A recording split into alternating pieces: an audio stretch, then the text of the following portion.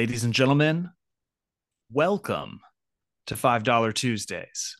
Skylar and I have been on a bit of a hiatus, but it has not been without merit, and it has finally borne fruit. This podcast has been embargoed for many months because we were working our fingers to the bone to get none other than Ahmad Best. You may know him as Jar Jar Binks.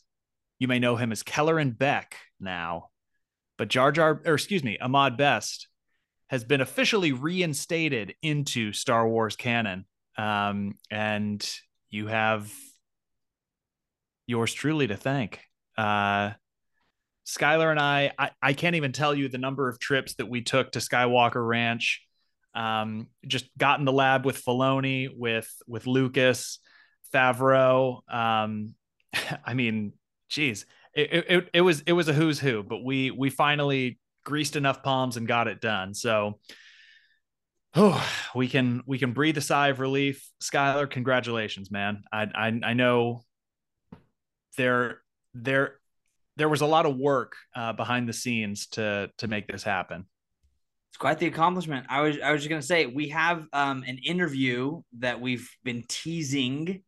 That I mean, there's a good chance it will you know in between episodes, or maybe at the end of this one. We'll see. Throw it Yeah. out. No, and we've been teasing it for a while, but this was one of the things that kind of held it up. Was he accidentally mentioned that he was working on a return. We told him we would scrub it, but we decided that content was so good that we would just play it unedited, and wait. But there were some snags along the way. Again, I mean, I have racked up so many points on Southwest, just going back and forth from here to San Francisco. But it was all worth it, man. To see him on set, to get that text of him in his Jedi robes, with that, just heartfelt thanks. It felt good. One of the best parts is he actually does the interview in just a Jar Jar Binks mask. Yeah, I forgot about that, man. It has been a while since we did that interview. We honestly we should we should reach out and see if we can get kind of like a follow-up interview and just play those together. I was gonna say how many times how many consecutive episodes can we start the podcast by saying we've been on a brief hiatus?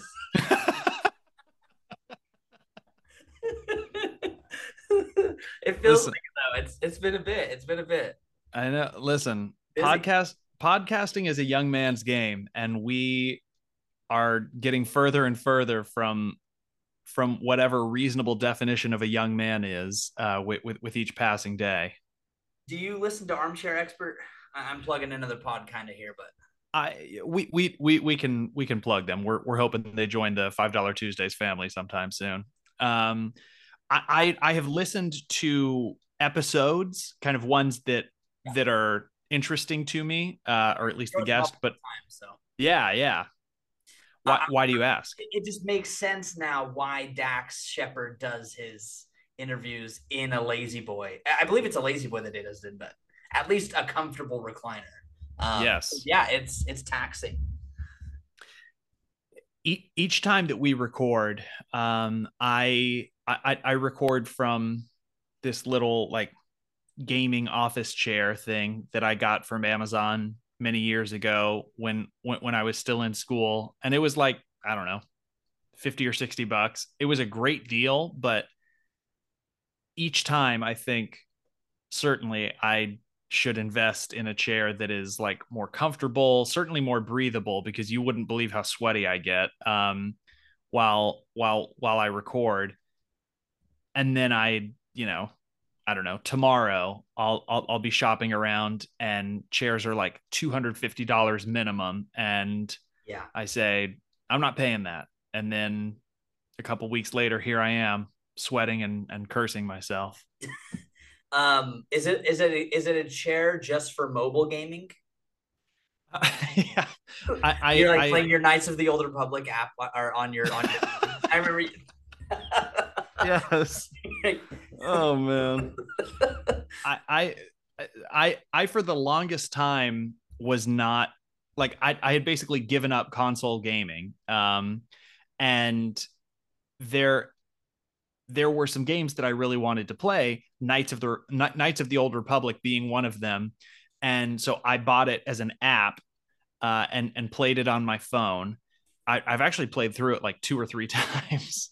Uh, but I had a friend who was a console gamer who asked me like, "Hey, is this like a pretty good remaster?" And I was like, "Yeah, I mean it's like a pretty smooth playthrough and everything." And after after telling him that, I got a PS4 and my life was changed. I was like, "Oh my gosh, console gaming is not only so much different than I remember, but like 1,000 times better than." You like joined at the best time. You're like the last console I was playing on was an N64. You're like, and now I've got an Xbox Series X. I'm like, I mean, this has got to be at least 256-bit, man. I mean, the graphics on this are crazy. Uh, but yes, I told my friend that it was worth the $10, and many months or years afterwards, I apologized for giving him that recommendation. He's like, "Yeah, I really hated you for a few days after buying that because He the buys it just controls." for the resolution. He's like, I the, heard it's good. yeah, the controls are just absolute garbage. Um, I don't think we spoke about how they nixed they were remastering it, weren't they? For the, I think PlayStation was going to remaster it or remake it, maybe. I don't even remember exactly what it was. Yeah. Remake? So I know that it's like still available on the Xbox uh online store, but I'm not sure if it's gotten kind of that like next gen remaster that may have been teased or promised in the past. They released a trailer for it. Oh, There was a geez. trailer for I don't remember if it was a brand new. Um, I thought they said they were remaking it with possible story changes. I don't know. Let's see here. Oh, oh yeah. Let's see. Yeah, there's a whole like they had this huge marketing thing for it. Um, but it says it has an uncertain fate right now. Okay. Well, Aspire um was gonna produce it. that's that that's really annoying because um so you like a year or so ago sent me a trailer for Star Wars Eclipse, Oh which yes. which ushered in like kind of the first visual entry point that we've gotten to the High Republic. Yeah. For those of you keeping score at home, the High Republic is thousands of years, either hundreds or Billions. thousands of years, billions of years. Um, No. I believe it's thousands of years before kind of all the action that we know from the movies takes place, and it's called the High Republic because the Republic is it is really expanding its Whooping reach. A. What's that? It just whoops A. Yeah. They are just going around and smacking fools. Um, but they're trying to like unify the galaxy. This is the time where they're opening up some of the first hyperspace lanes and really trying to make the galaxy more accessible, and pull in some of those like outer rim and mid rim planets that had been um, forgotten for so long. But it's also a time where like the Jedi Order is thriving, where it's really stable, where it's respected, and they get to be those guardians and protectors of peace. So anyway, they dropped this incredible trailer. It looks amazing. Yeah. And then it turns out that like that's not gameplay. That's not even like cutscene or story. That was a trailer that they made to try and recruit people to go make the game that they want to make, which is just the biggest middle finger to everyone that I can think of. What if this is what they were doing with Jedi Survivor as well? You pre-order the game and it's like golden ticket style where like 5 lucky pre-orders get to visit EA headquarters or whatever and test their skills to see if they You'd can have to pay to decode. get into EA headquarters, even if you had the gold ticket, FYI. Yeah. Yeah, so it set $70 for the game. If you get the gold ticket, airfare and lodging are not included, and then it's $150 at the gate to get in to see if you have what it takes to help develop the game that you pre-ordered. Oh my gosh. Yeah. I don't even know. How did we get on this? Um, We were talking Ahmad Best, Keller Ahmad and Best, Beck, Hiatus. hiatus. Um, how did we Old get to? Republic, your mobile game. Your mobile game. Oh, thank you, thank you. Ooh, we got it. I'm glad we Phew. connected the dots there. Yeah, geez, me too. I did have a question that crossed my mind recently that I was wanting to ask you. So eventually it would be fun to do just like an episode where we just talk basketball. I know Oh, yeah. it's not like just a special episode, but I don't know how much basketball we've ever even talked on here, but Davis is a diehard Charlotte Hornets fan. Okay. And we've discussed this a lot, but I was wondering, my question for you is, do you do you feel like you relate more to the Charlotte Hornets or the Charlotte Bobcats? Hmm.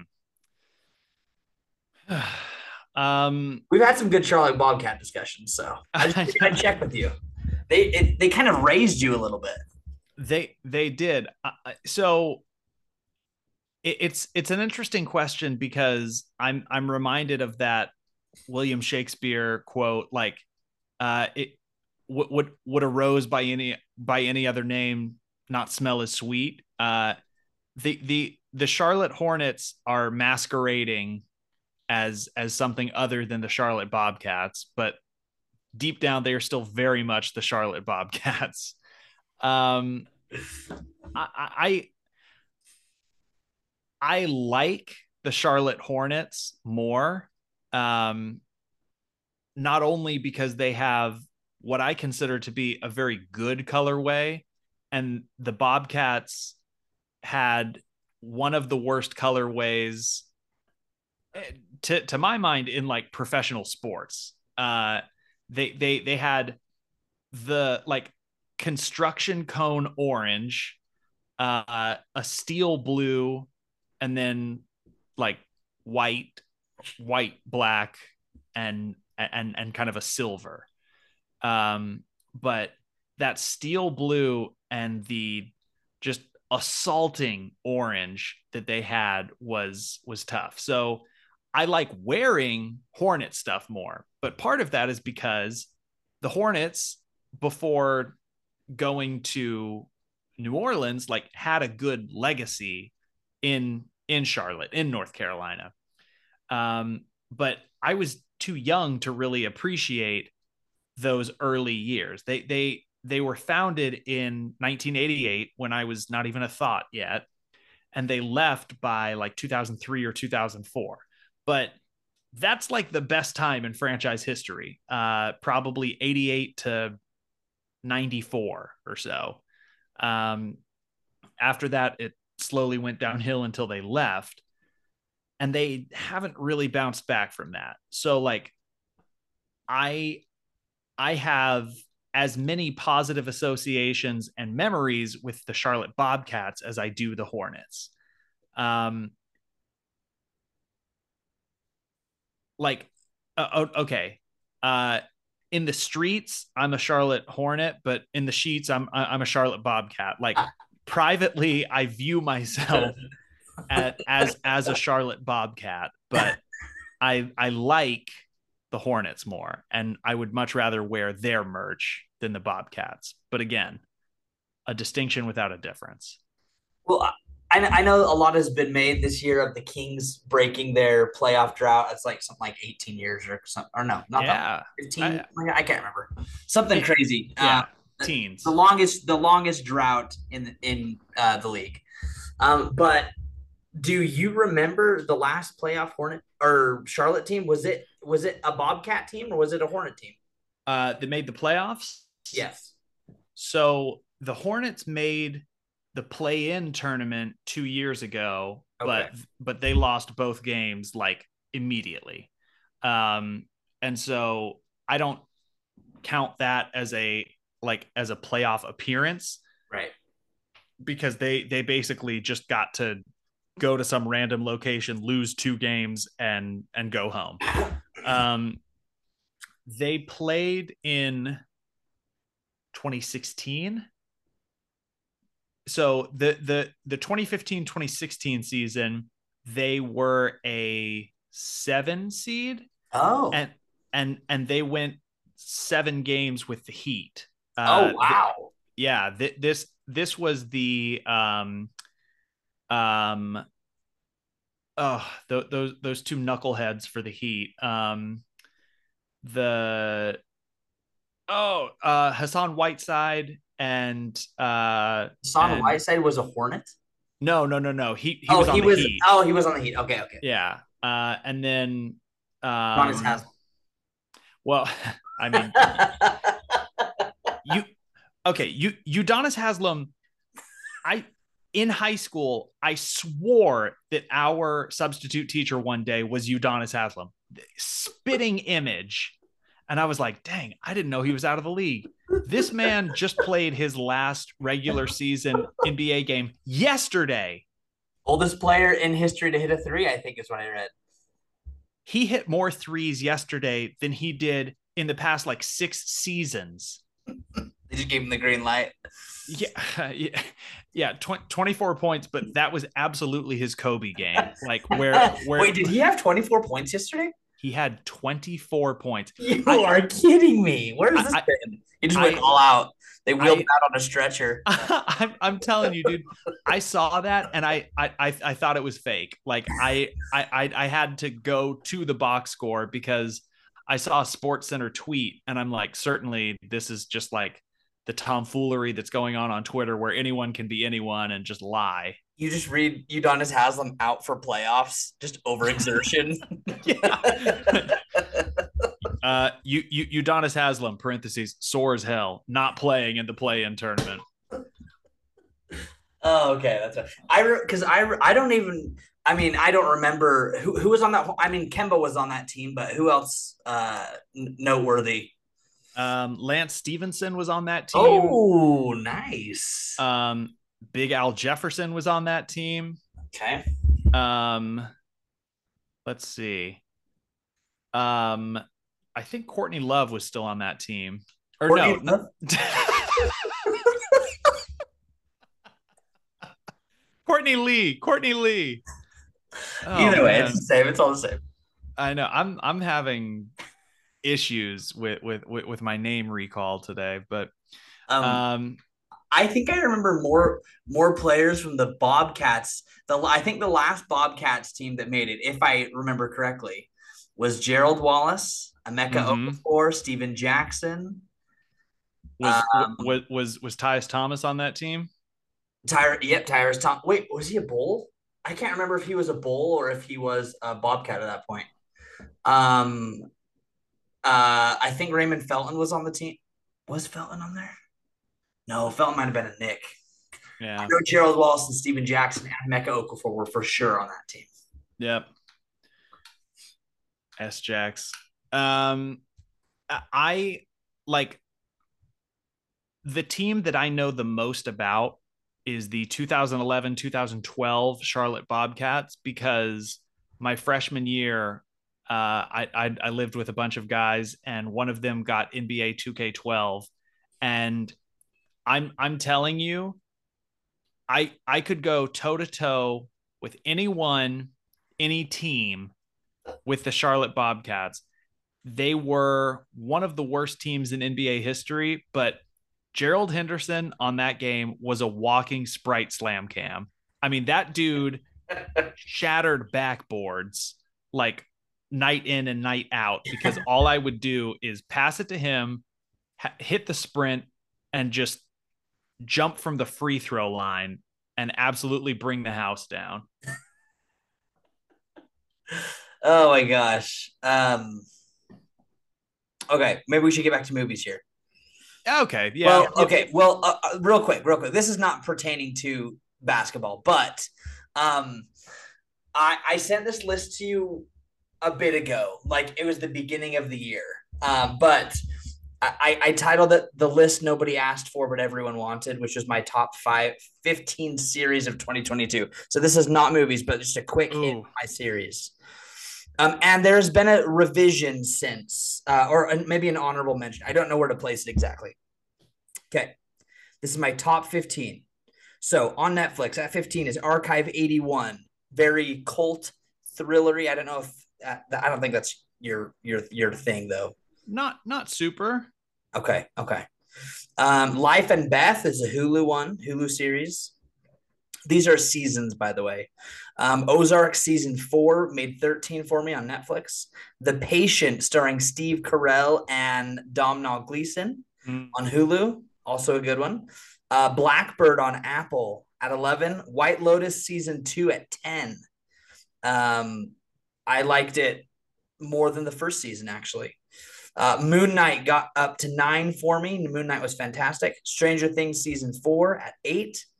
Our Flag Means Death at 7. Andor at 6. The Bear at 5. And then 4 was The Rehearsal. Nathan, what's his last name? Fielder. Nathan Fielder, yes. Nathan Fielder's newer series. Severance at 3. Better Call Saul season 6 at 2. And then Peaky Blinders season 6 at 1. My honorable mention is season 2 of Reservation Dogs. I don't know if you check that out, but season 2 of Reservation Dogs has made my list. It's probably, I would put it probably around 11-ish. Fantastic though. Such a good year for series. Holy cow. 2022 killed it. I made a list, but I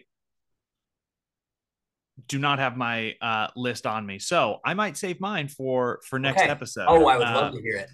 But very solid list. I know that you and I have somewhat different, not necessarily taste, but perhaps tolerance for certain things. Like in anything that is going to scare me, I'm pretty much immediately out. And 2022, if there are any horror movie fans, was one of the best horror movie years in the last 15 to 20 years.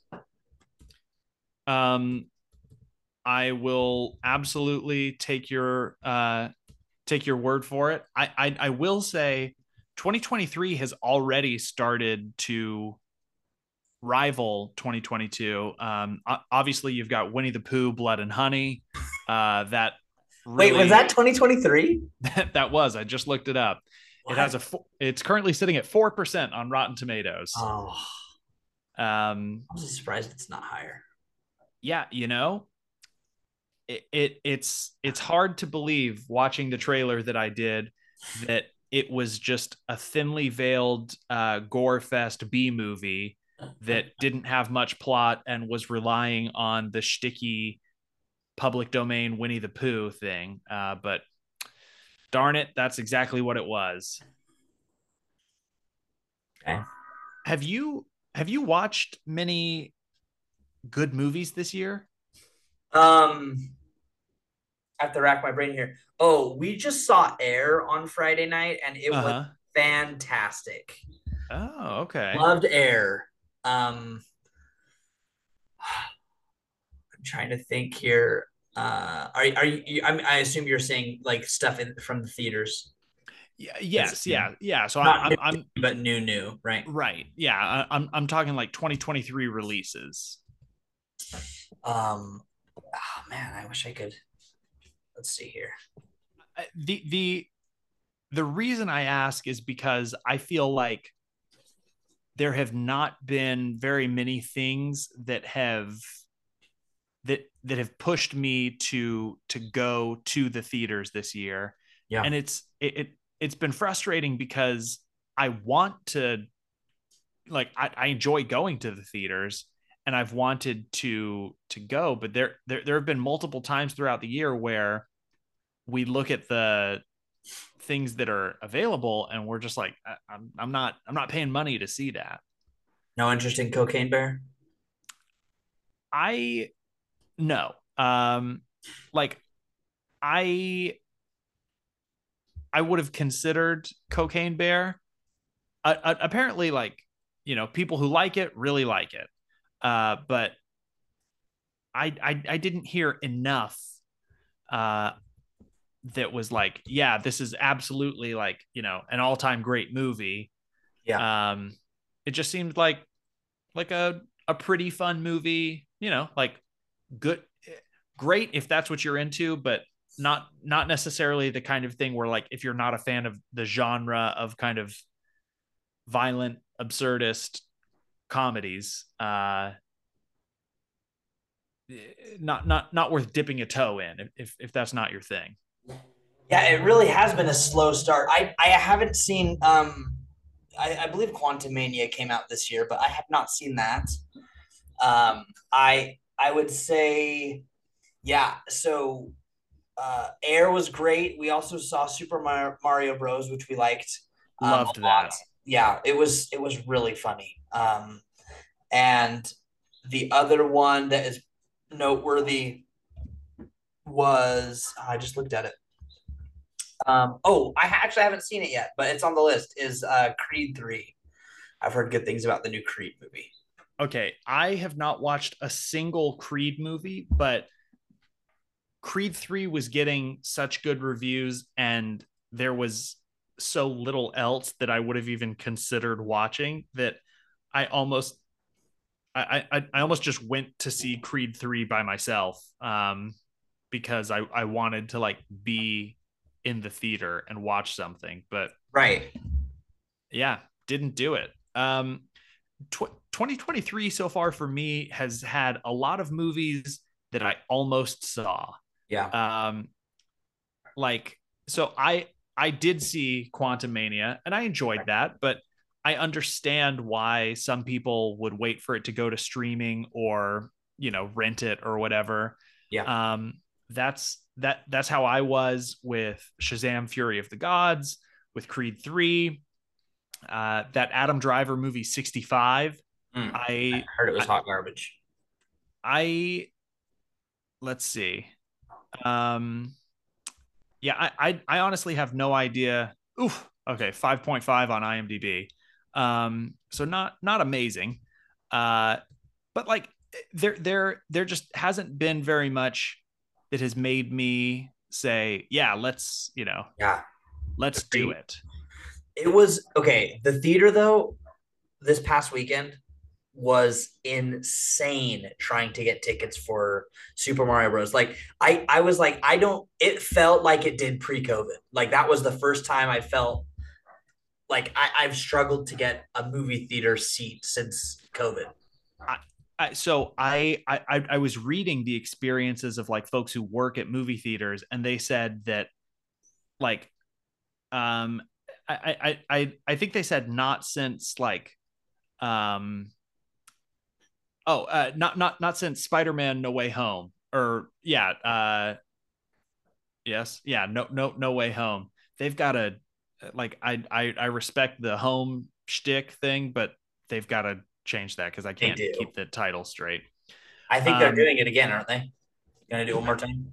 I mean, at this point, why not? Like, sure. unless they're just gonna like start a new shtick, because yeah.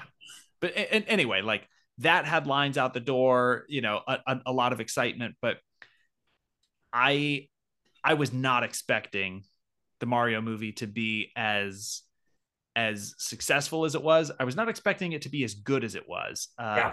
I went there a nearly 30-year-old man with my wife, and like it was just the two of us.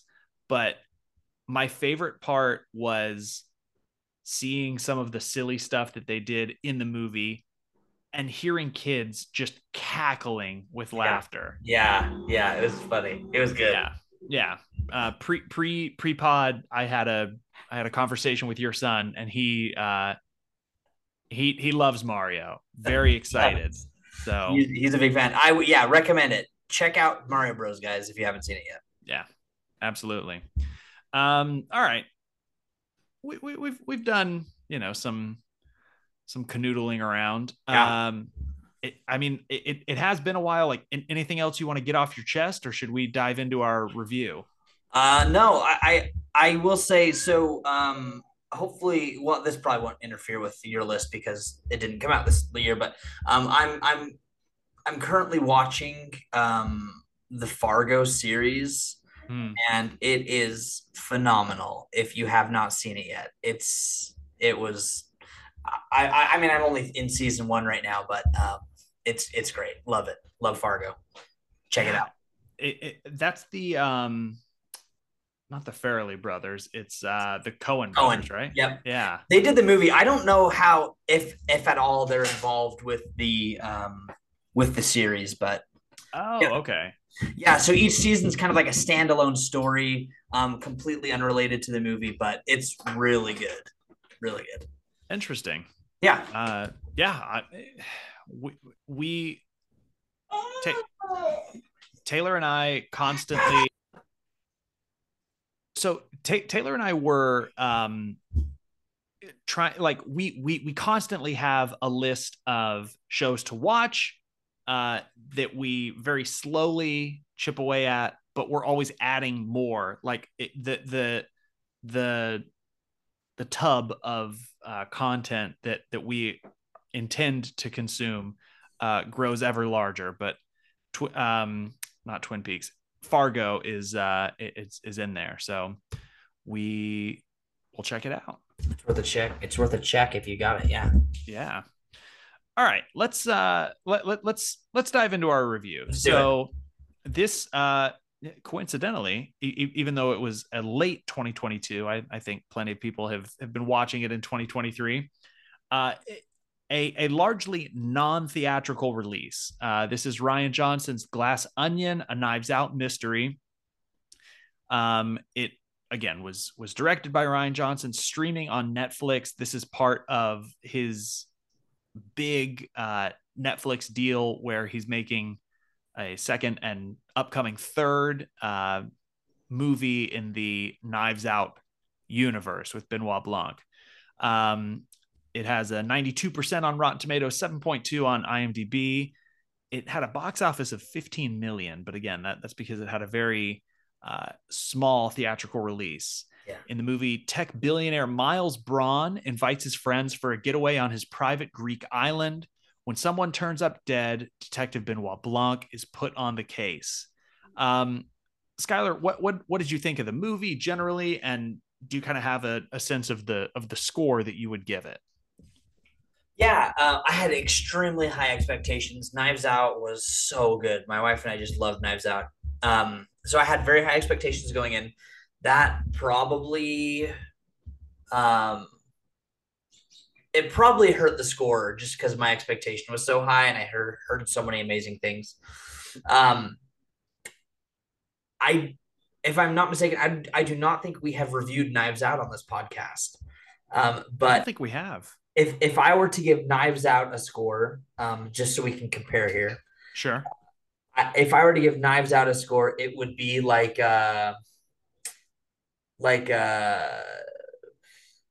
I'd say a 9 out of 10. So pretty high. And if I were giving a score to Glass Onion, I would not go higher than a 6.8, 6.9. Wow. Okay. Yeah. All right. So I'm with you in that Knives Out to me was like the superior movie.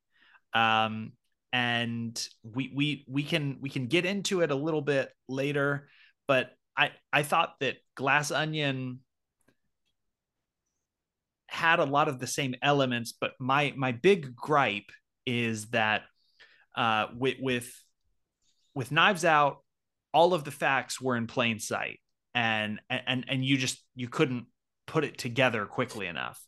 In this, it felt kind of like the slightly cheaper version of a whodunit where you can't crack the code because you don't have the cipher. Like you see things coming together, but then it's revealed like, oh well, there's this whole crucial element that you didn't know about, and clever Benoit Blanc knew that thing, but that's why you weren't able to solve to solve the case. And it's like, okay, well, if I had known some of what Benoit Blanc knew, I would certainly be closer to like solving this mystery than I was before that. So I respect that Rian Johnson was tinkering with his storytelling technique and didn't just give us like truly a Knives Out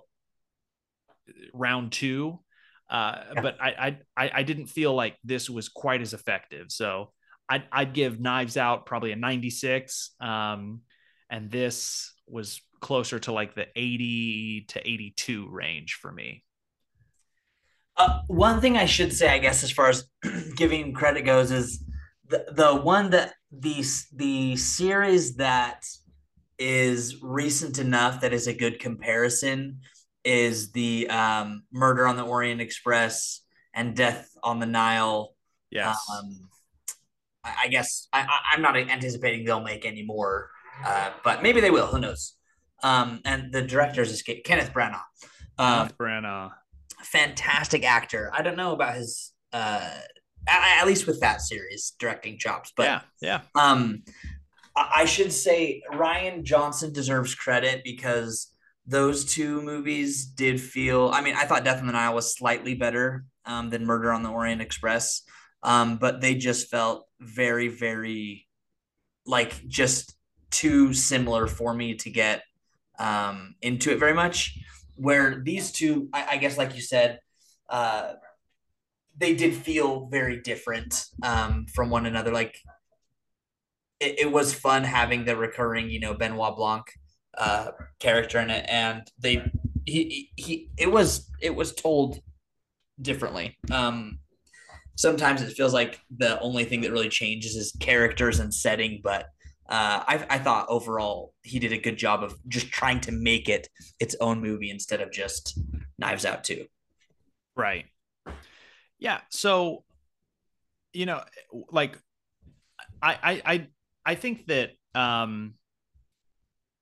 that the Kenneth Branagh movies are an interesting comparison point, right? Because the Murder on the Orient Express and Death on the Nile are adaptations of Agatha Christie novels, and um, Sir Arthur Conan Doyle kind of helped create or popularize the mystery whodunit genre with, of course, Sherlock Holmes.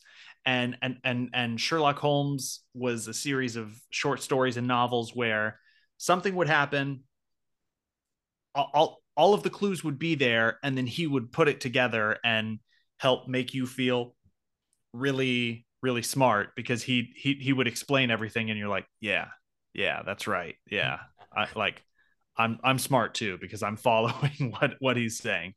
Right. uh Agatha Christie came along and basically turned the Sherlock Holmes storytelling trope on its head a little bit.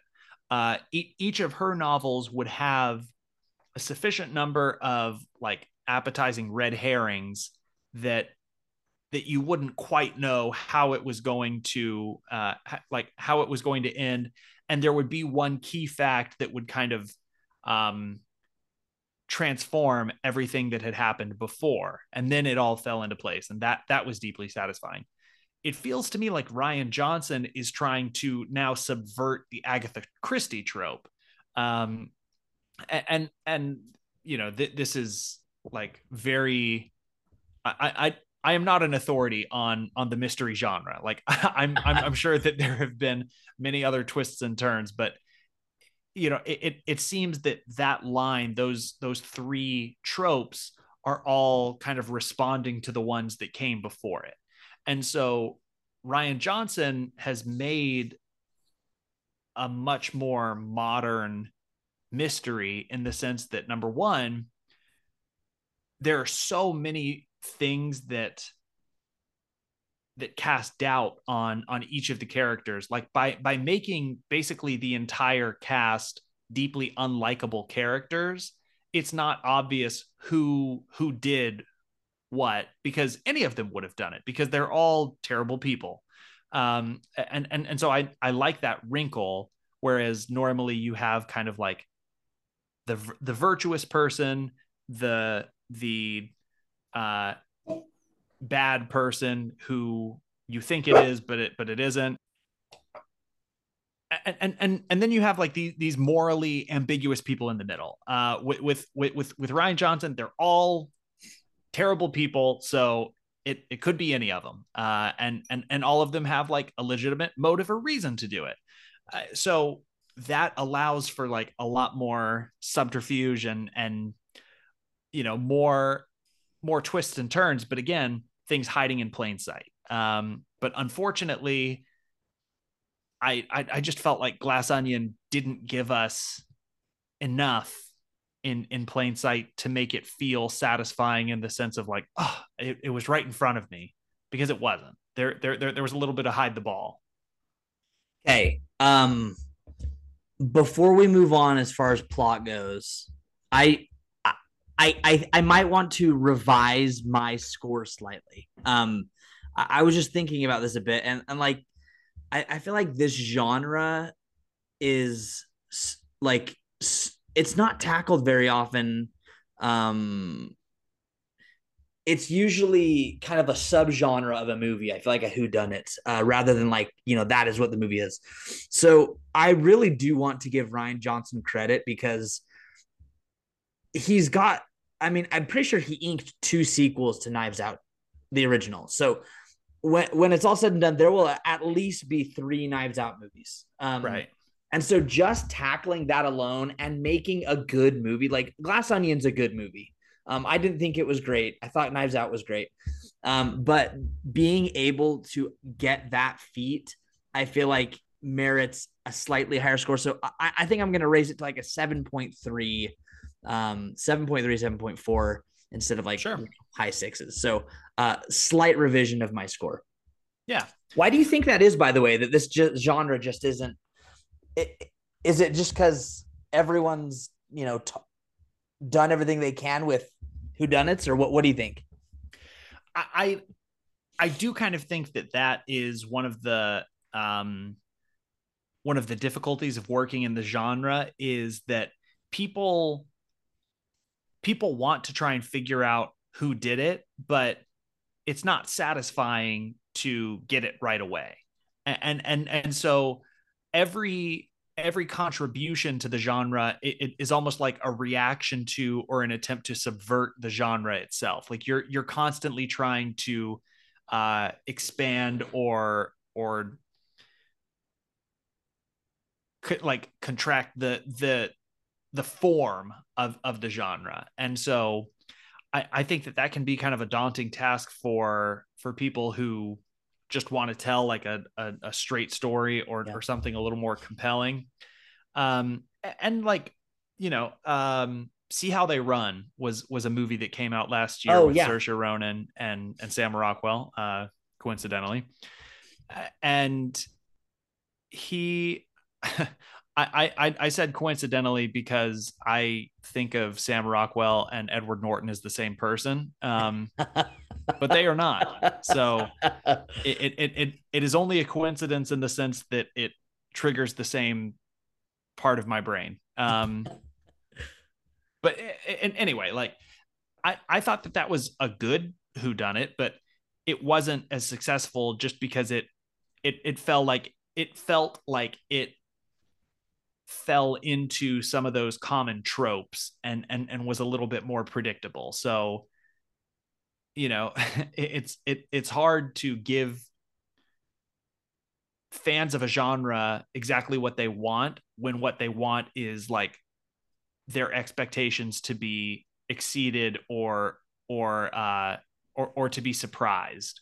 So you constantly have to be faithful to the genre or subgenre, but also do something new and inventive that keeps people on their toes. Right.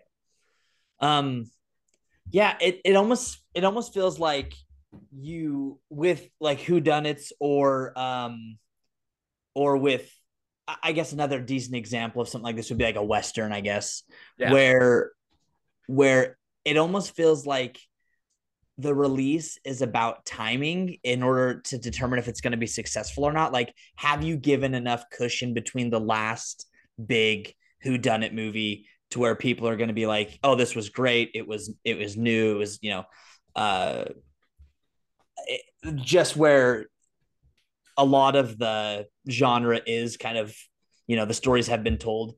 It almost feels like, yeah, that space and time is kind of what makes it successful in the eyes of the audience or not.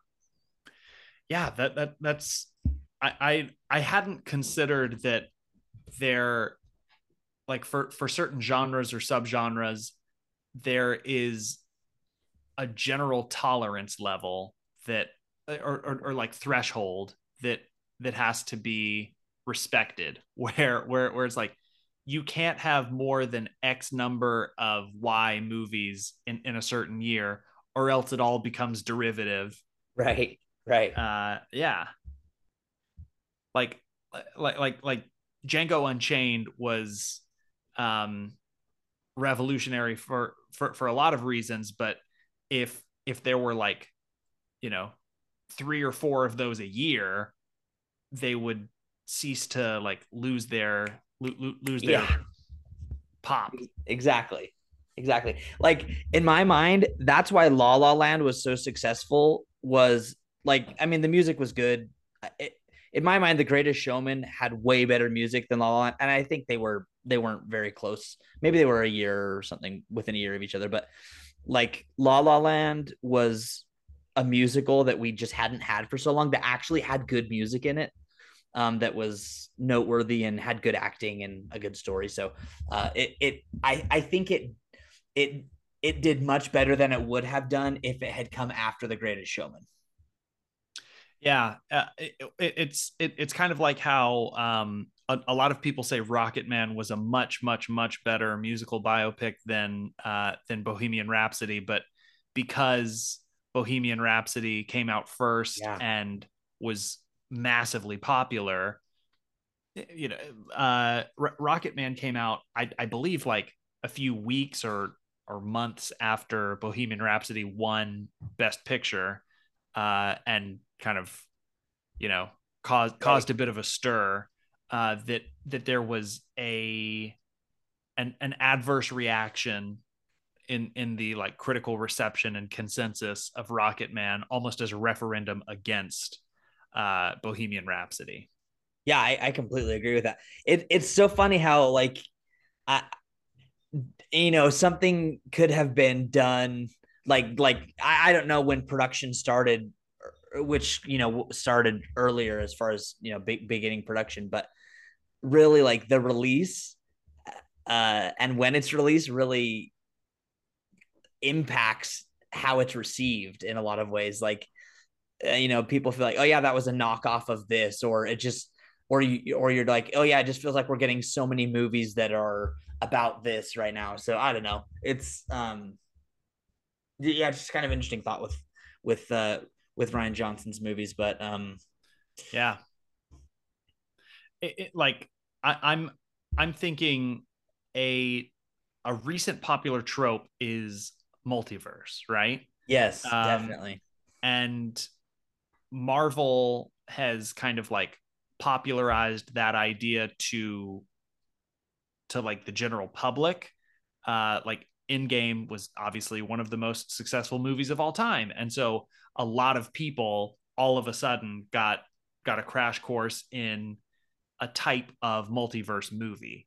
Yeah. And I was honestly kind of worried, number one, because there's already like a little bit of fatigue and like brain cramps when people think about multiverses, that everything everywhere all at once would be like shoved off to the side because it was like a weird wacky multiverse movie. But uh fortunately there was still an appetite for that. But I suspect that as people continue to try and explore this idea of like multiple parallel realities all stacked on top of each other, the appetite for those sorts of movies will probably decrease. Yeah. Agreed. And honestly, during season 1 of our podcast that you can find on SoundCloud. SoundCloud, yeah, Thank you, Chance the I was gonna Rapper. say Audible for a second, but yeah, thanks, Chance the Rapper. On SoundCloud is I for a while I swore off superhero movies because I just had superhero movie fatigue, just because they all felt the same to me, and then Man, I think like Guardians of the Galaxy or something kind of broke me out of that, but you you had superhero fatigue like 5 years before it became popular to talk about superhero fatigue. yeah, it's like I'm like 4 movies into to Marvel, like they haven't even released anything, and I'm like I'm done. Like Got like 5 more years of it.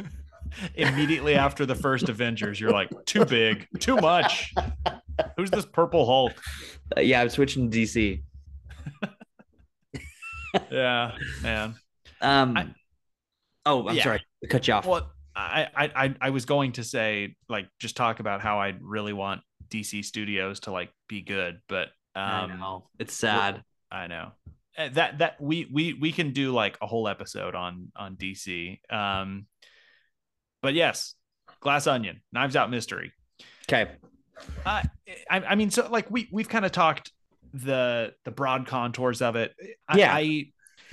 We don't have to go like blow for blow, but just to kind of set the stage. I thought it was kind of clever to not ignore the pandemic, but rather like use that as kind of a launch pad for where Benoit Blanc was in his life, and like what he why he would take a seemingly small potatoes case. I absolutely loved not only like the bathtub scene because it had a bunch of wacky cameos like Kareem Abdul-Jabbar Yes. and who was it? Not Madeline Albright, but some old lady from Murder She Wrote, right? Yes. I can't remember her name either. And then Natasha Lyonne. And anyway, that was all very fun, but also, I mean, the Corbat that he had, like the little head, like that hat thing, amazing.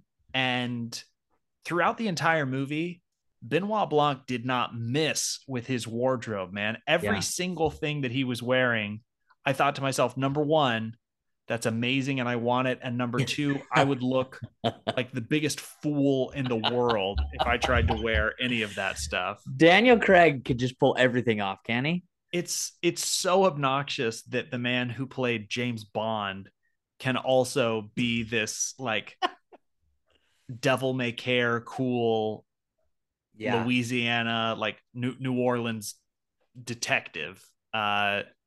It's frustrating.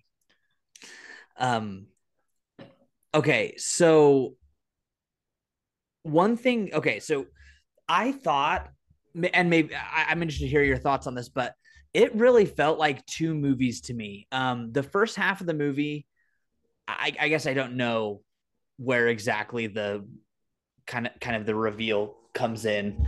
But up until the part where you find out that uh, the oh my gosh, my mind's blanking. I can't even remember the character's name. This is sad here. Uh, The character. Andy, Oh my gosh. Yes. Yeah. Yeah. Is it Andy?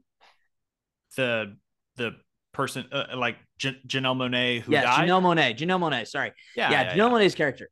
Um, Up until her twist, like I felt like the movie.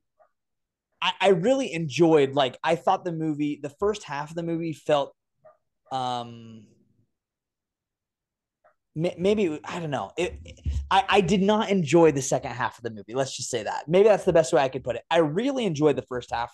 I after after the big reveal with Janelle Monae's character. Is her name Andy, by the way, the character? Yes. Okay. Well, yeah, and Andy was like Miles Braun's friends who died. Yes. Okay. Yeah, Okay. yeah, yeah. Um I felt like the movie did not add much to the story after that point until like the very end of the movie. Yeah. Once there's the big confrontation at the very end, I just I did not. I thought the reveal was kind of weak. Maybe that's what I'm trying to say. I don't know. I just didn't enjoy the second half. Maybe I Yeah. can't pinpoint exactly what it was, but So like I really enjoyed the first half of the movie as well. By the way, that little puzzle box thing, very cool. yeah, And so like I had immediate buy-in.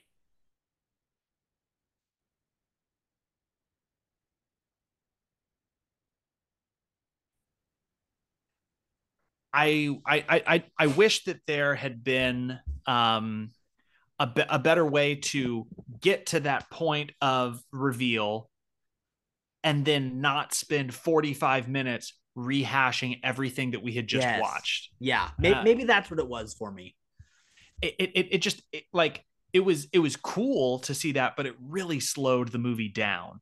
Whereas it like it had a good pace, a good feel, and then we get to this inflection point, and but then we spend a bunch of time reliving what we just watched. Yeah, And again, because it's a mystery and because like you have to kind of keep the audience in suspense, you can't just tell this story in a linear fashion. But the the way that they chose to attack this did slow down the second half quite a bit. yeah. I was interested too to hear what were your thoughts on the casting. Like, what did you think about the cast? um I I liked it. So I thought that Edward Norton played Elon Musk. I mean Miles Braun very well. Um I I I really liked Dave Bautista. I mean heck, I liked everybody. I think probably some of the weaker performances may have been Kate Hudson. Mm. Um, and then Catherine Hahn did a great job, but I feel like she, for a lot of her career, has been kind of typecast as Yeah, like the very I don't know like put together, but my life is a mess yeah, person. yeah. Um, but I didn't think that there were very many weak performances. I know that some people didn't love Janelle Monae. I I thought she did a very good job, but that is up for debate. Yeah, I was reading about the some of the casting decisions. So this kind of ties back to what you were saying about the how COVID kind of plays a role especially towards the beginning of the movie. But Rian Johnson was kind of came up with the idea during the heart of the pandemic when like no one was really out and about kind of thing. Sure. Um, and so some of the interviews were actually done via Zoom, which I thought was kind of interesting. So I just was wondering if you saw anyone that kind of felt like they were out of place or not. But also in here, it's kind of interesting. I guess Joseph Gordon-Levitt makes a debut, or a cameo, I should say, a cameo in every one of Rian Johnson's movies. But he does the voice of the hourly dong, like Oh the yeah. dong. That's Joseph Yes. Gordon-Levitt. I thought that was just kind of a funny little I, cameo for him. yes. Yeah. By the way, I love Joseph Gordon-Levitt. Me too. I think he's great. Oh, it's just like he hasn't done much recently, but I love the guy. Yeah, I, I don't know. It felt like 2011 or 2012. He had the world like on a string, He did. um, and then he was doing something where like he would always wear like a red dot, and he would like interview like show a camera where he's in front of a big crowd. It was for some like initiative or something, but at least for me, the marketing didn't work because I have no idea what he was doing from like 2013 to 2018. But yeah, he was like, I thought he was a female, by the way, in Third Rock from the Sun. I don't know if you ever watched Third Rock from the Sun, but yes. for the longest time I thought, like when I saw, I'm trying to remember the first movie it was probably 500 Days of Summer that I saw him in. Kind of when he made his way into the movie scene in Hollywood, Uh-huh. and I thought like for sure that was the brother of the character from Third Rock from the Sun. He was in 10 Things I Hate About You, which is Oh yes, one of my wife's and I favorite always movies. think that it's just Heath Ledger in that because they're like twins. Oh yeah, yeah.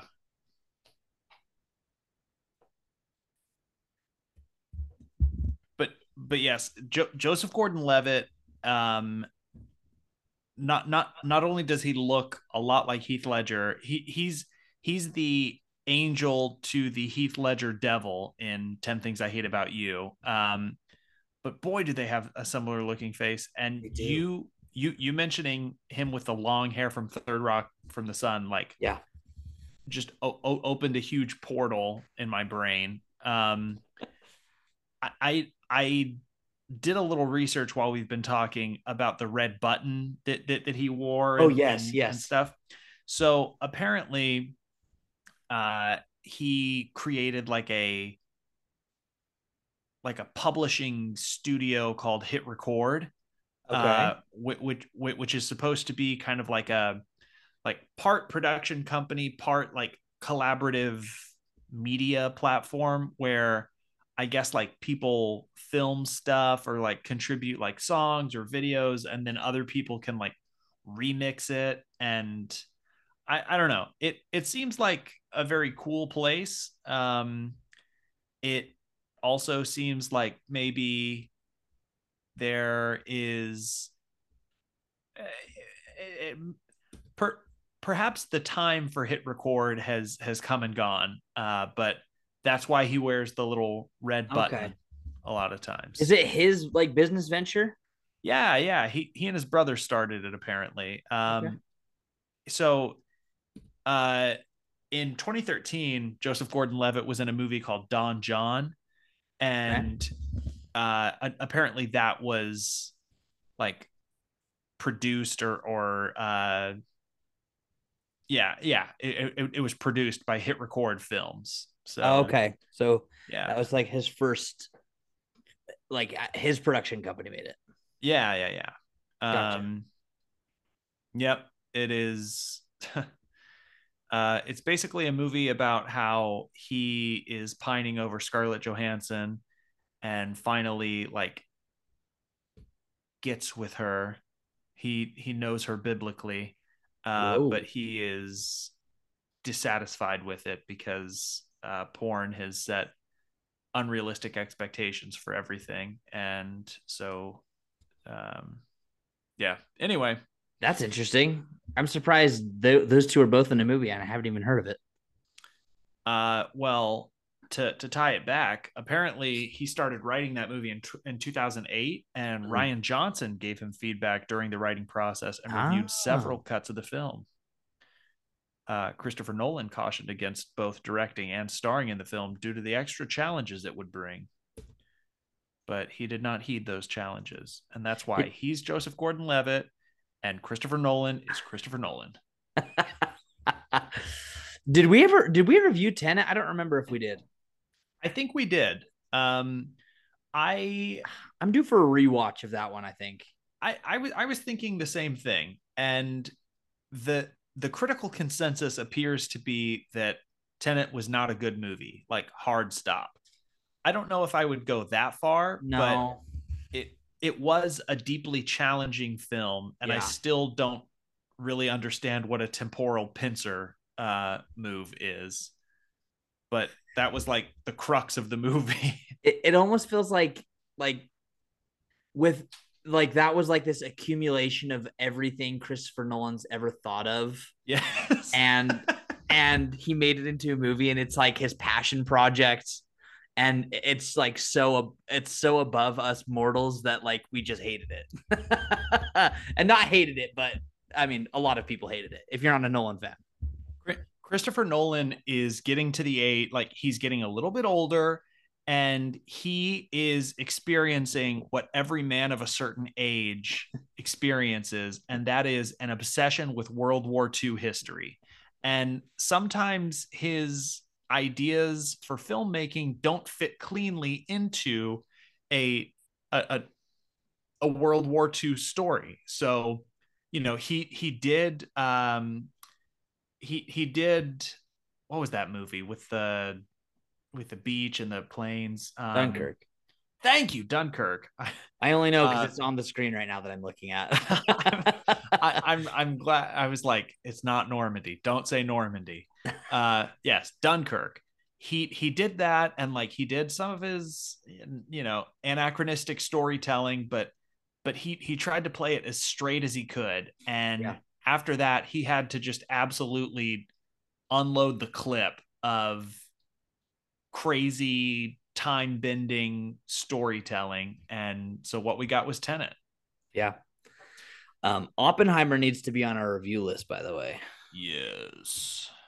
I'm very excited for that. Is that this year? July 21st. That's what I was looking at. Whew. All right. Well, with our recording schedule, that might be the next movie we record, but we will be optimistic and say that we'll get at least one more review in between now and then. But yes, turning back to Glass Onion, I liked the casting. I thought that everybody played it pretty well. Yeah. I didn't totally understand Jessica Henwick's character. She is she was Kate Hudson's like personal assistant. There were times where I forgot that she was like on the island. Yeah. I understand that Kate Hudson needed to have a personal assistant, but I don't know. She may have been better being seen and not heard, kind of like that one stoner guy who just randomly popped up like 2 or 3 times in the movie. Yeah. Anyway, yeah, like what about you? We've talked about how kind of the storytelling may have taken away from it. Were there any other major cons or like positive things that you want to point out?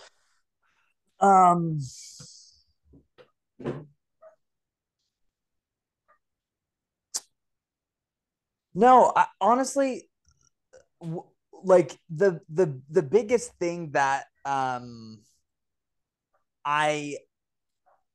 because I mean at this point it's been, I don't know, a few weeks since I watched it. again for the second time, but it almost is more the lasting impact on me is that midway point in the movie where we just rewatch the movie again. I feel like is the most lasting thing. And also Edward Norton like is one of my favorite actors because I love Fight Club, but he is like I almost feel like everything he does now is almost like the same role. He almost is always just this like this villain is what it feels like. Maybe I just haven't seen him in a bunch of stuff recently, but he does a good job though. I thought Miles Braun was just the most the least likable person you could imagine in that position. Yeah, I don't know. The acting was really good. Cons, that was the thing that really stuck with me. Just that twist in the middle.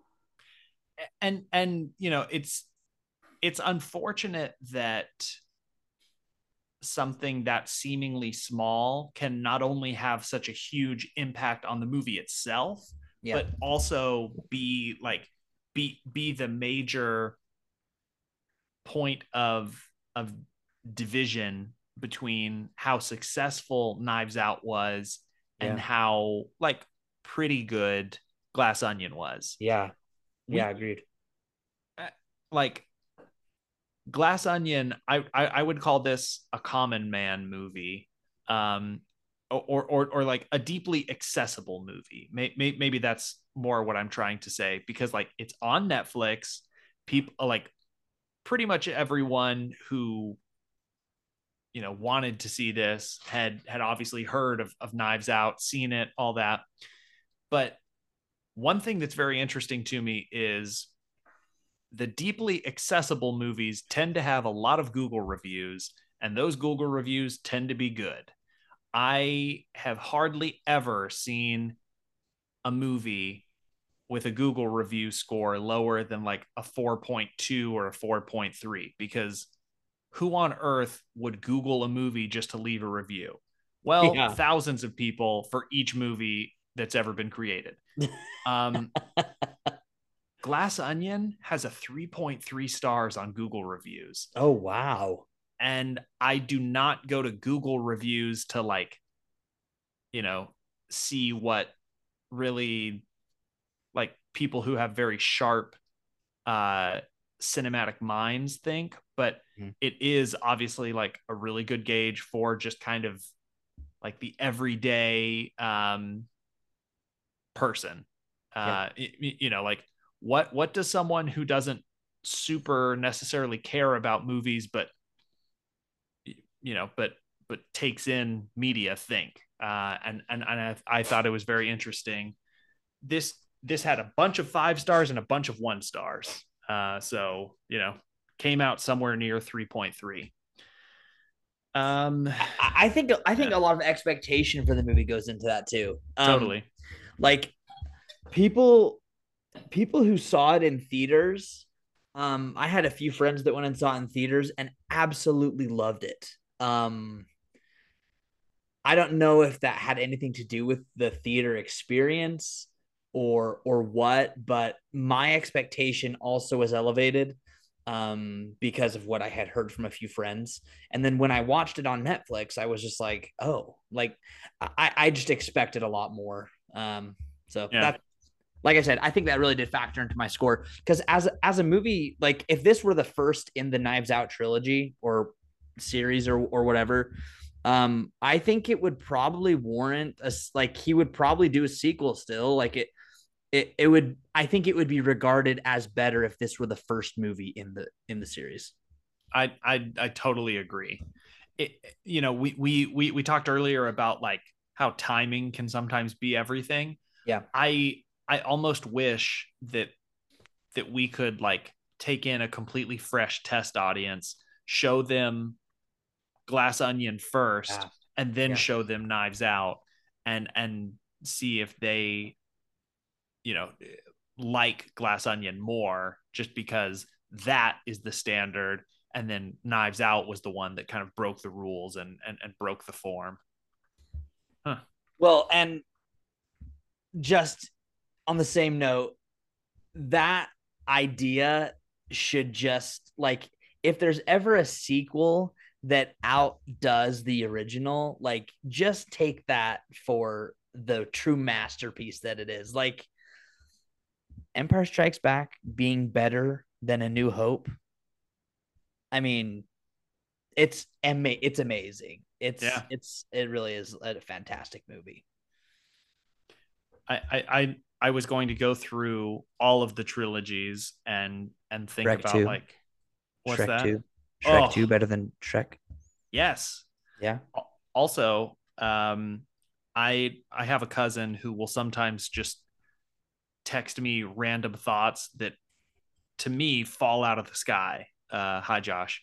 And one time he texted me, he said, if you combined the soundtracks for Shrek and Shrek 2, imagine that is one soundtrack.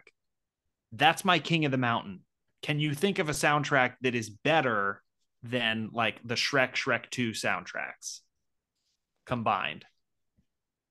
Oh, okay. I could make an argument, but I think where Shrek is really at the summit is the ones that came to my mind are movies that are musical movies. Like for example, the Trolls movies. I love the movies, the songs from Trolls, but like they're like Justin Timberlake is one of the characters and he sings the songs. You know Right. What I mean? And Anna Kendrick and Shrek. Like the movie is not supposed to be part of the story, but wait, what? The songs, the soundtrack. The soundtrack that didn't sound right when it came out. The soundtrack is not supposed to be like the story, right? But it really does kill. You're right. I off the top of my head, I can't think of one like Shrek or Shrek 2. There are a few movies that do a good job of curating music to either cultivate a certain mood or like be an incredible time capsule. Yeah. So like the Almost Famous soundtrack does a really good job of capturing kind of the music of like the 70s, that era, because it's about a band that is like almost famous around that time. Guardians of the Galaxy Volume 1 and 2, like that does a good job of just having like a fun soundtrack. But anyway, Shrek 2, very solid soundtracks. It is. It's great. So after our 17th tangent, I'm going to share just kind of like a few parting shots on Glass Onion. Okay. Things that I just want to shout out. Number one, there were a lot of really strong like cameos or very small roles. So Ethan Hawke. Yes, my first thought was Ethan Hawke, who apparently in the script was just efficient man. And do you know he was there? What's that? He was in Greece because he was filming Moon Knight, and so he just stopped. He just stopped by, and they put him. That's amazing. Yeah. So he has the long hair like he does in Moon Knight. Yeah. I didn't know that part, but that's really funny. Yeah, efficient man. Love that. We mentioned Joseph Gordon-Levitt, voice clock. Let's see. I mean, like we also talked about kind of the Zoom. Angela Lansbury was the what was the name of the person we were looking for. But okay. Yeah. In terms of like credited roles, I thought that Jackie Hoffman, who played Duke's mom, Dave Bautista's mom, she was incredible in such a tight space. Okay.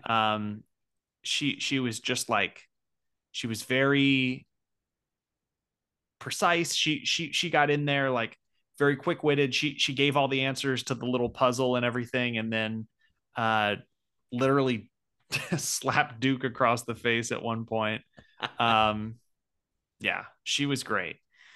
And then finally, the Jeremy Renner hot sauce was what was a good gag that they kept going back to that I really enjoyed.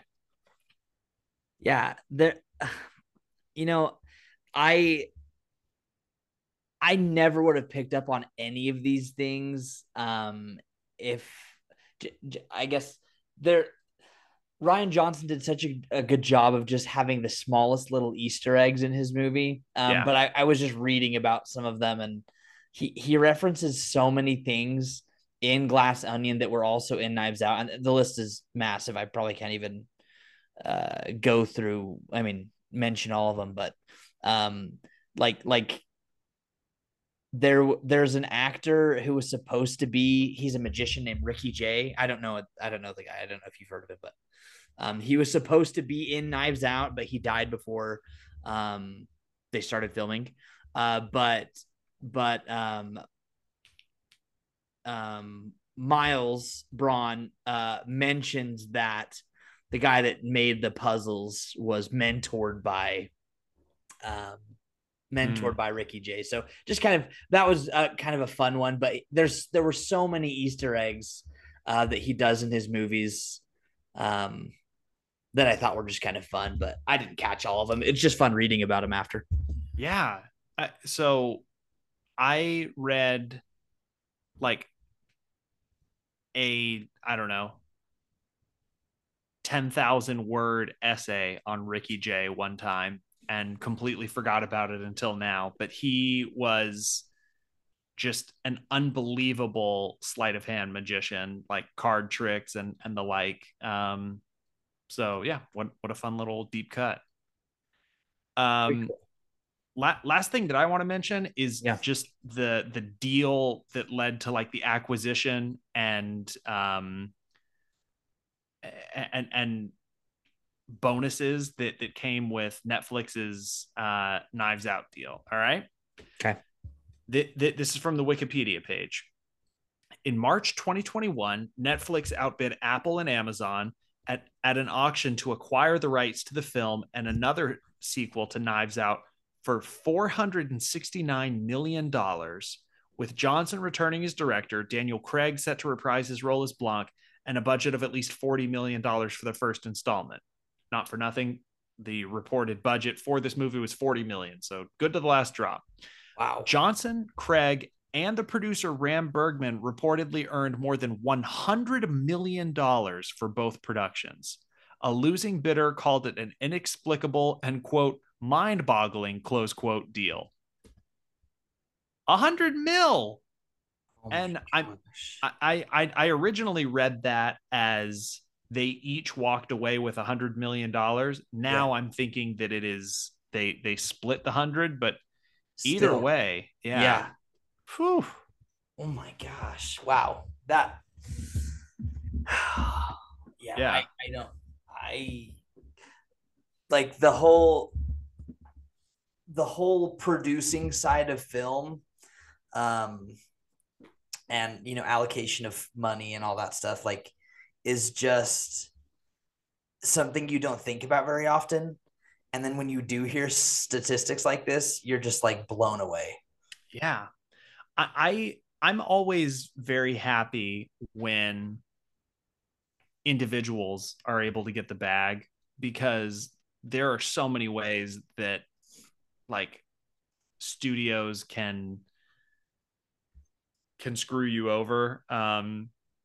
Like I've heard about deals where the director gets 5% um of the net, and so you hear like, oh my gosh, this movie made $750 million, like 5% of that is this incredible amount, but it's like it's net, and studios will just dump like losses, obviously the budget, but then you have like the advertising budget that is almost equal oftentimes to like the actual budget for the film and all of these things, and Which is shocking.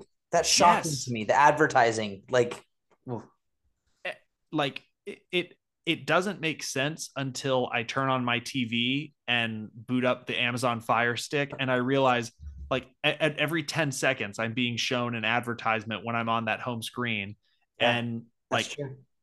some of them are Amazon originals, and that's just money in the bank. But for a lot of these like movies that I'm never gonna see, Yeah. they're spending, I don't know, just a ton of money just to get me to recognize that like this movie exists. Wild, wild stuff. They don't even have to make a sucker where you suck on one of the main characters' tongues either. Well, that would sell. I think that more movies should incorporate something like that into their merchandising. Like Daddy Daycare would be a franchise if they had an Eddie Murphy lollipop where you would push on it and his mouth would open, his jaw would unhinge, and a giant textured tongue would come out that was a lollipop. The textured tongue is disgusting. It was so bumpy. um, Gosh. I remember growing up, and it just doesn't feel like this. Part of it is like television and TV shows and commercials just aren't the same as it is streaming. Like I get ads for like Downy versus, you know, like all of the ads I saw for the Shrek movies or Green ketchup. yeah, green ketchup. I remember one of the ones that I felt like was advertised insane was Sherlock Holmes Game of Shadows, the second one. And we would go get Slurpees from 7-Eleven every Friday, and all of the merch was just in 7-Eleven was just Sherlock Holmes Game of Shadows, like everything there. And I just feel like it's not like that anymore. Like I don't remember the last time. Actually, no. When I went to the movie theater on Saturday, you could get a Mario popcorn bucket, but outside of that, like I can't go to a gas station. I feel like very much. There's just I feel like the way they're advertising for movies now it's all online, which is just a whole. Yeah. It's just crazy to think how that's changed. I'm loving the mental image of you going to 7-Eleven and the poor attendant is dressed up like someone from Scotland Yard, and he's like, "Evening, governor. You here for Slurpees?" Yeah, part of the advertising is that employees of 7-Eleven have to speak in accents. They're like, you go up like, how much are you getting paid for this? Like $7.25 an hour. Like just from this promotion? Like, no, I don't get paid anything extra to wear this stupid getup. 7-Eleven benefits though. That's true. And I mean, who doesn't love it when their bosses get rich off of their work or sacrifice? Oh, geez. Oh, that's okay. What it's all for. Okay. Can I say one more thing before we talk about what we're going to review next? You may. I also have my top 15 list. You do? Okay, cool. I do, yeah. Somewhere between there. So I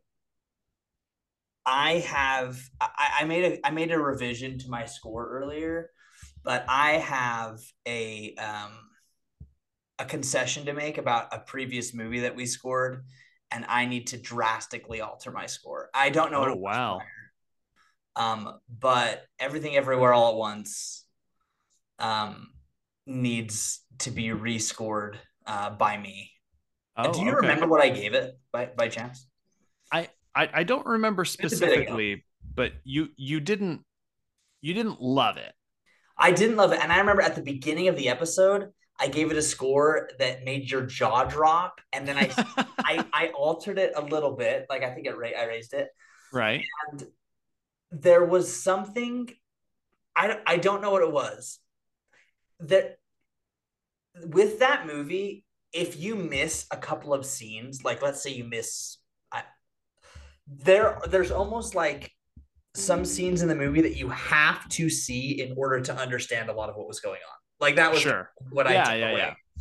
And so either I was zoned out or not paying attention or something was going on around me. And some of those important scenes were not uh, taken in entirely. So I committed on my second watch that I was gonna just lock in 100%, and Mhm. it was fantastic. So much so that I watched it again the next day. Like I watched it 2 days in a row. Nice. I don't remember what my original score was, but I would say I'm at least a 9.5 or 9.6. I'm really glad to hear that. Yeah. At Everything Everywhere All at Once was probably my favorite movie of the year. I like if people watch it and don't get it or don't like it, I totally understand. I it it is hard to put into words. I'm sure that I tried on our Everything Everywhere All at Once episode, so I won't, try and replicate that now, but it's a silly movie. It's a deeply layered and complex movie, but like at the heart of it, there's just love is the answer. And to me, that like in any movie that is complex and like big or challenging, but the answer is love, boom, you got me. That Interstellar, I'm sure there are others. Interstellar is your favorite Nolan, isn't it? Probably so. I love And it. I got to rewatch it. I I know. love that movie. Holy cow. I know my rewatch list is growing as we The thing continue is to with talk. Interstellar, it's got to be like it doesn't have to be, but seeing it on the big screen was like Yep. you cannot replicate that at home. You can't. Yeah.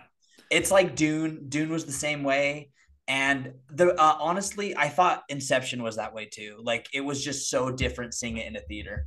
Yeah. Totally.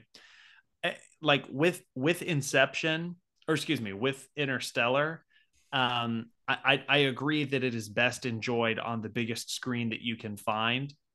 But if all else fails, at least turn your volume up all the way when the rockets are launching or whatever, because you need to like feel that that scene. You need to be rattling along with the cameras when they Right. launch those rockets. Right. Yeah. Cool. But yeah, I thought I needed to revisit that. Yeah. Yeah. Well, I'm glad you shared. I'm glad that Yes. we are like, you know, closer to being on the same page with that one, because I like when we disagree, but that one in particular was like so special to me that it I was very sad when you were like, yeah, it's not, not I I expected the whole episode to just be a big love fest, and you know, originally it wasn't, and I was like, am I crazy? Like, am I stupid? Do I just like am I giving this too much credit? I probably just did. It's in reality, it's probably low nines for me. I think 9.6. Just I'm comparing it to the other scores I've given, and that might be the highest score I've ever given. So it's probably in reality a 9 or 9.1 or 2. So Sure. Yeah. Again, like if it's not your cup of tea, it's not your cup of tea. But yeah. how can you not love Wayman? Oh, dude, just the the whole thing. Like, I I I was happy that Jamie Lee Curtis won for Best Supporting Actress, but I never watched the Oscars, but I happened to be watching the Oscars that night, and I really think like a lot of people talk about how Angela Bassett deserved it, and she gave an incredible performance. But to me, Stephanie Hsu, Jobu Tabaki, like they they they have that little snippet, right? Where it's just showing a little bit of their performance, and it was when it was when she was like walking out to the car, basically saying to Evelyn, like, we can't be together. It's just too painful for both of us. Um, she was crying, and I'm like, why am I crying? Like it's a 30-second clip, and I'm getting misty eyed. Yeah. But anyway, I was really happy for all the winners of this past Oscars. Excellent. Brendan Fraser, Kihei Kwan, obviously, Evelyn, oh my gosh, Michelle Yao. Yeah. Phew. I was like, don't forget her name. Yeah. All right. You have your list. Your list, right? You got your list. Oh, I do. Yes. All right. Okay. Yeah, we'll dive into it. So this is my, not yours or anyone else's, 2022 top 15 streaming or like shows. Okay. Number 15, I actually have a tie. So I guess this is technically 15 and 16. It's a tie between Reservation Dogs and then Harley Quinn. Wait, Harley Quinn? Yeah. Harley Quinn is on HBO Max. It's an animated show about Harley Quinn. It starts off with her being dumped by the Joker and trying to kind of find her own, become a criminal mastermind. She's voiced by Kaylee Cuoco. It is deeply irreverent. It's violent, it's profane, but it's very funny. Okay. I like it. Yeah. On the complete opposite end of the spectrum, number 14, Abbott Elementary. This is on Hulu, plays on ABC. Number 13. So I wrote this in January. I don't know. I guess I still feel this way. I put Rings of Power. I actually have not seen it, surprisingly, and I'm the biggest Lord of the Rings fan. Well, not the biggest, but one of. And I am the biggest Lord of the Rings fan. I think I was grading a little bit on potential. This first season was like good, but it's clearly setting. Not for the budget, right? I mean, wasn't the budget like astronomical? I'm pretty sure. So I'm pretty sure Amazon said that they were dedicating $1 billion to this 5-season show. So theoretically, they burned through $200 million to make season 1. I don't know about that. Oh gosh. Yeah. All right. Number 12, Only Murders in the Building, also on Hulu. Number 11, Moon Knight, that's on Disney Plus. Number 10, Dead to Me on Netflix. That show wrapped. I actually didn't watch the last season. It was very good. I think I'm sure that like the way they chose to wrap things was probably very divisive, but I loved the show. Number 9, this show will always be on my top of the year. It's Bob's Burgers. Oh my! How did I? Okay, I got to revisit it. Like it. Bob's Burgers. I neglected animated stuff is my problem. Bob's Burgers is always up there. Yeah, like it's just it's a perennially great show, and I don't even know what season 15 had, but yeah, like but I promise it's one of the best things that's being made. Also, the Bob's Burgers movie was incredible. Oh, the Bob's Burger. It was so true to the show, which is what I love. Yes. It didn't feel like the Simpsons movie was just like, what is this even? But the Bob's Burgers movie just felt like a really long episode, which I absolutely loved.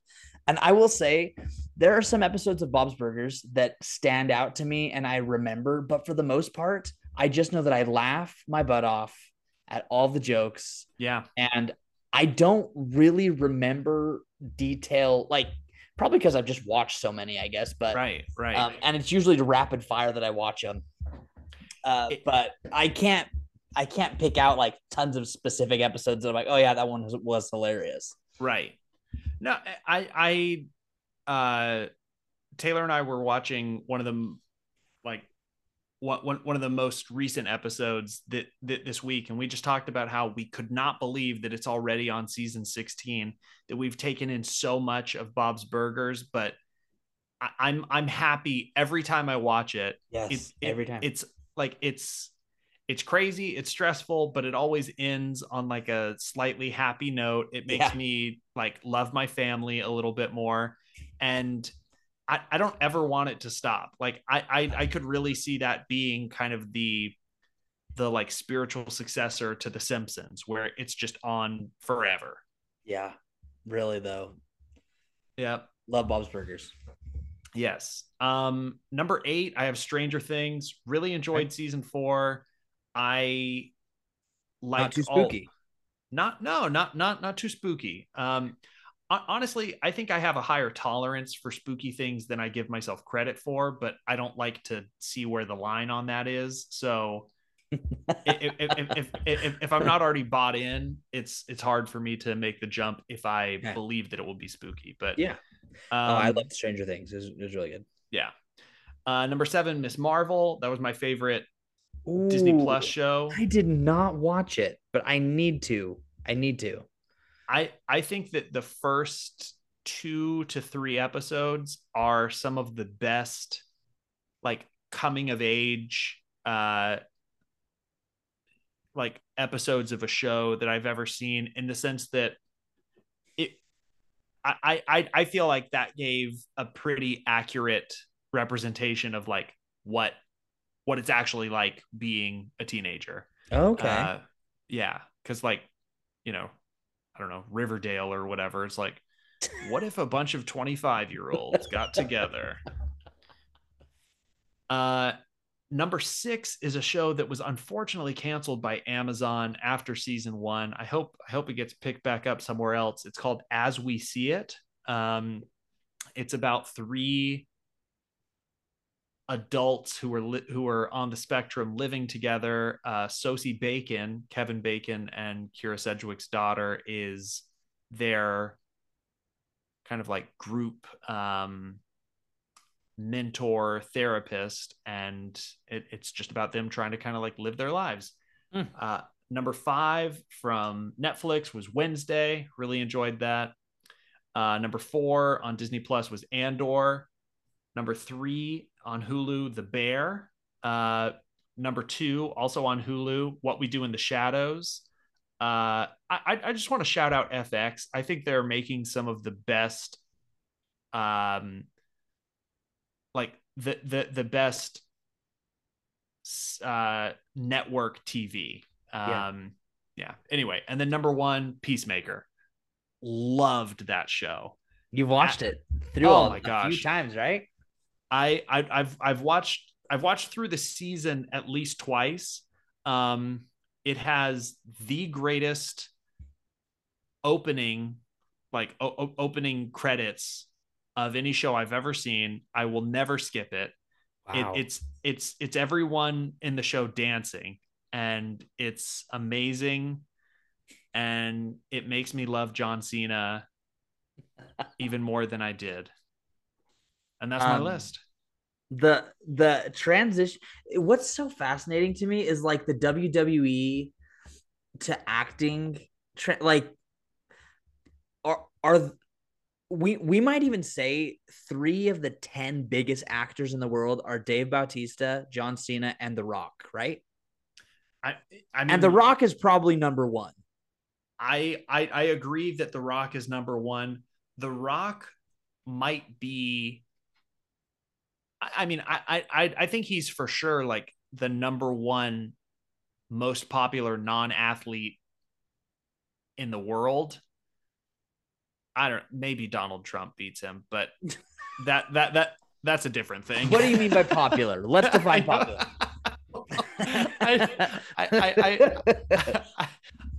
I suppose if you polled the entire world and took like rate this person on a scale of 1 to 10, Donald Trump might have more 10s than The Rock would get, but he would also have way more 1s or 0s. So on the whole, I'm going to give the edge to The Rock. But yeah, all 3 of them are massively successful actors. And I know that Dave Bautista is kind of stepping away from like Drax and some of the other roles that just kind of make him like the comedic Yeah. buff guy. Like, he's not funny as Raban in Dune. Like, he's not funny. Or I mean, and his role was tiny. He's going to be huge in the next one. Like, he has a massive role in the next movie. Well, and he had a really small role in Blade Runner 2049 that I thought he killed as well. He's like, he has legitimate acting chops. It's, and I didn't see Knock at the Cabin, but it's crazy to me because if you watch WWE, and actually I don't even know, is Dave Bautista WWE or did he do something else? I'm almost certain he was WWE. I don't remember for sure. But if you ever watch WWE, it is so outrageous that it's like, yes. Like, obviously there's acting that's involved, but is it good acting? I don't know. But these three are like, I mean, maybe John Cena and The Rock are just amazing entertainers, and Dave Bautista is the actual actor of them. But I don't know. It really is crazy. Yeah. Yes, he was WWE. Okay. But man, I don't know what it is. If any other legendary actors want to get in on this, or excuse me, legendary wrestlers want to get in on acting, please do. Good. Okay. I hope I'm going to blow your mind. John Cena is 9 years younger than Dave Bautista. No. John Cena is 45 years old. What? John Cena has been popular the entire time I've been alive, and I'm almost 30. I don't understand this. That is insane. Well, the funny thing with John Cena is like, it's obvious, like the John Cena memes, right? Like with the like that's what so many people know him as. And that was from, like, how long ago was that? Like, I don't think he's been wrestling he's probably been retired from WWE for 10 plus years now, 15, I don't know. At least 10. Well, I mean, like he comes in every now and again and, yeah, wins a belt, but like, yeah. Okay, so do you have any idea what you might want to review next? Well, here's my question. Yeah. Would you pay $3.99 if you knew that you could watch a cinematic masterpiece? Yes. Easily. Okay.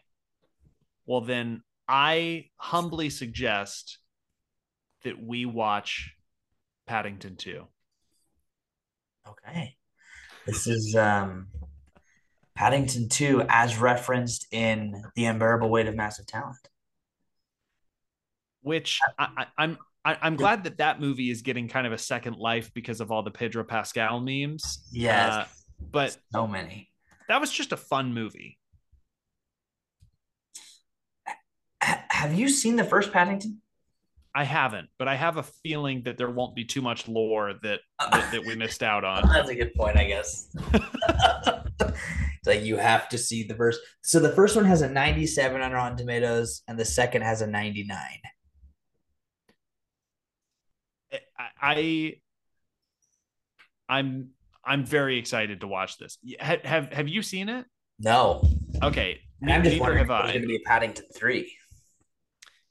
I'm honestly waiting for there to be like a Paddington 2 like Criterion collection, whatever, where like Criterion will take like the most respected movies of all time and deck them out with like a bunch of extra features and like deluxe packaging and everything. And I'm just waiting for the Paddington 2 Criterion collection to drop.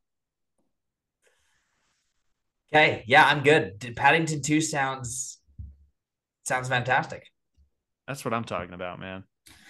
And Cool. we've ran a little long, so maybe not the Ahmad Best Yeah. interview. Yeah. We'll save that. I mean, Compact episode next time. right. Yep. We'll tack it on. Okay. All right. Well, Skylar, thank you for chatting. To our listener, thank you for tuning in, and we hope that you all stay zippy.